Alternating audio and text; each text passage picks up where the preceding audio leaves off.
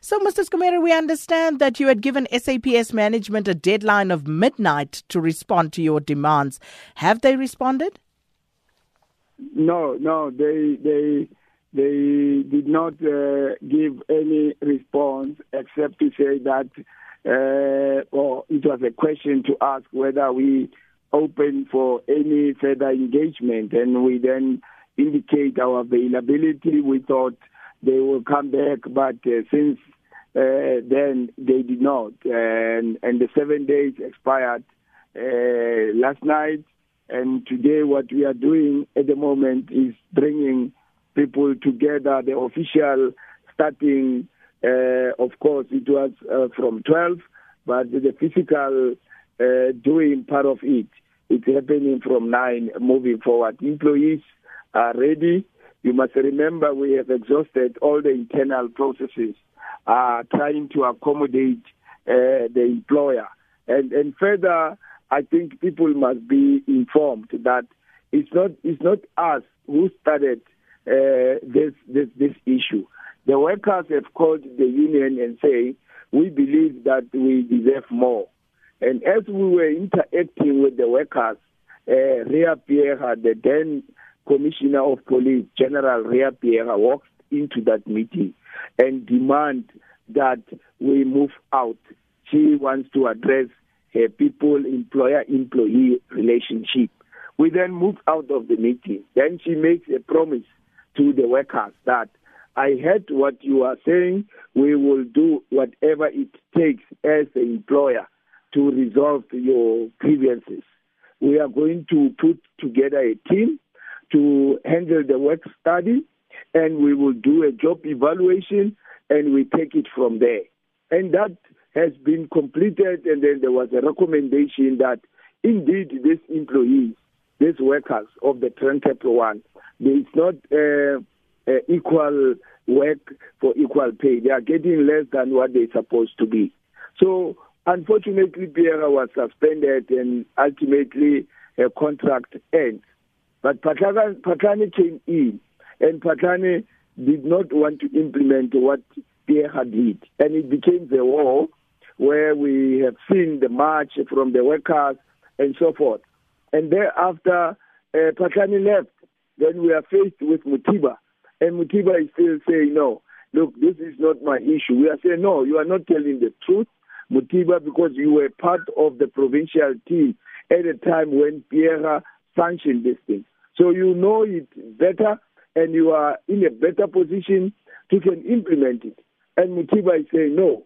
So the workers have agreed that they are going to strike. They voted for a strike, and that strike is today. Hence, I'm raising the readiness from our side. SAPU as a union has been supporting these workers throughout. Even this morning, our guys are on the ground to ensure that things are done within the prescript of the law.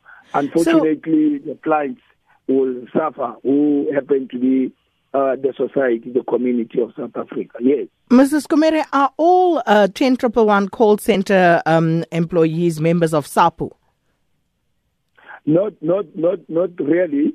But what we have seen whilst this process was unfolding, some members from other unions, they have been joining in numbers. So we are convinced that the voting was 100% for the strike. So like I said, that we are now going to assess the situation throughout the country and see as to how they responded to their own strike. Remember, this is the members must give commitment to the strike, and we are convinced as SAPU that indeed 100% turnout. Is there any indication at this stage as to how long you will be protesting for? Look, the workers are saying we need what SAPS promised to us. We know that we are getting less than what we are doing. So SAPS must come on board. And we thought that SAPS, they will come on board because they are the people who sanction this work study, job evaluation, and recommendation that they must be upgraded from salary level 5 to salary level 7. We were shocked to hear refusal from the same management. Thank you. Well, Mr. Skumere, thanks for that update. And that was the General Secretary of the South African Police Union, Oscar Skumere. And we do go now to the South African Police Services Human Resources Head, Brigadier David Odendaal. Thanks for speaking to us this morning. Morning, ma'am. Morning to your listeners and morning to my colleague Oscar on that side. Brigadier Odendaal, let me start here. Is there any merit in the allegations that Oscar has just outlined? Ma'am, look, I don't want to enter into a public debate on the merits and the demerits. There's an old saying that any such story has got two sides, and then the truth also lurks in between. So it's unfortunate that Mr. Skumere said that we did not meet with SAPU. As recent as Monday, we sent an invite to them that we must have an urgent meeting, and unfortunately they turned that down, and they said that they are preparing for the strike and they're not in a position to meet with us. Because from what he is saying, the allegation is that SAPS is negotiating in bad faith. Yeah, no, look, that's always the narrative, but we are collective bargaining partners, so I don't want to enter into that space on the radio, but we've been committed to also, as a responsible employer, to see a resolve of this matter, but unfortunately, as it goes in labor relations, as negotiating partners, we could not meet one another. And in terms of the Labor Relations Act, they've exercised the right to strike, and we respect that right of the workers, ma'am.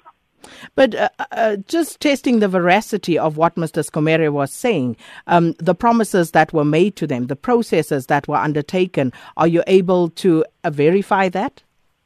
Yeah, no, of course. I was personally in that meeting at 10111 when General Pierre addressed the workers, and unfortunately, no promise was made that they will be upgraded to level 7.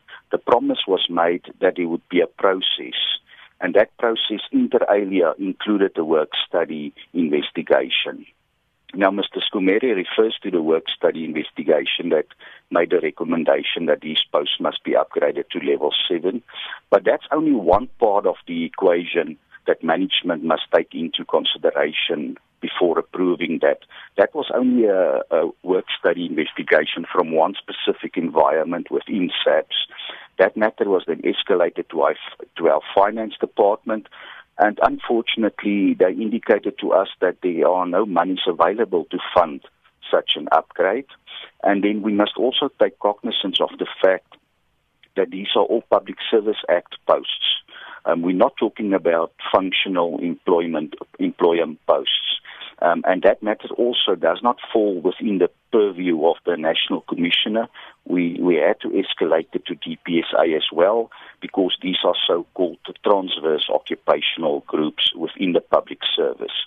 So although we've got a lot of empathy and sympathy for our colleagues, we are talking about a sample group of 1,000 Public Service Act employees working in our call centers, but we also have to look at the rest of our staff complement comprising of Public Service Act employees, and that's a number of 40,000, man. So it's not only looking at these people, we must also have a broader perspective. Yeah, and that really doesn't, make a difference either way, whether it's one person or 20,000 people, all the same. That person's interest should also be looked after.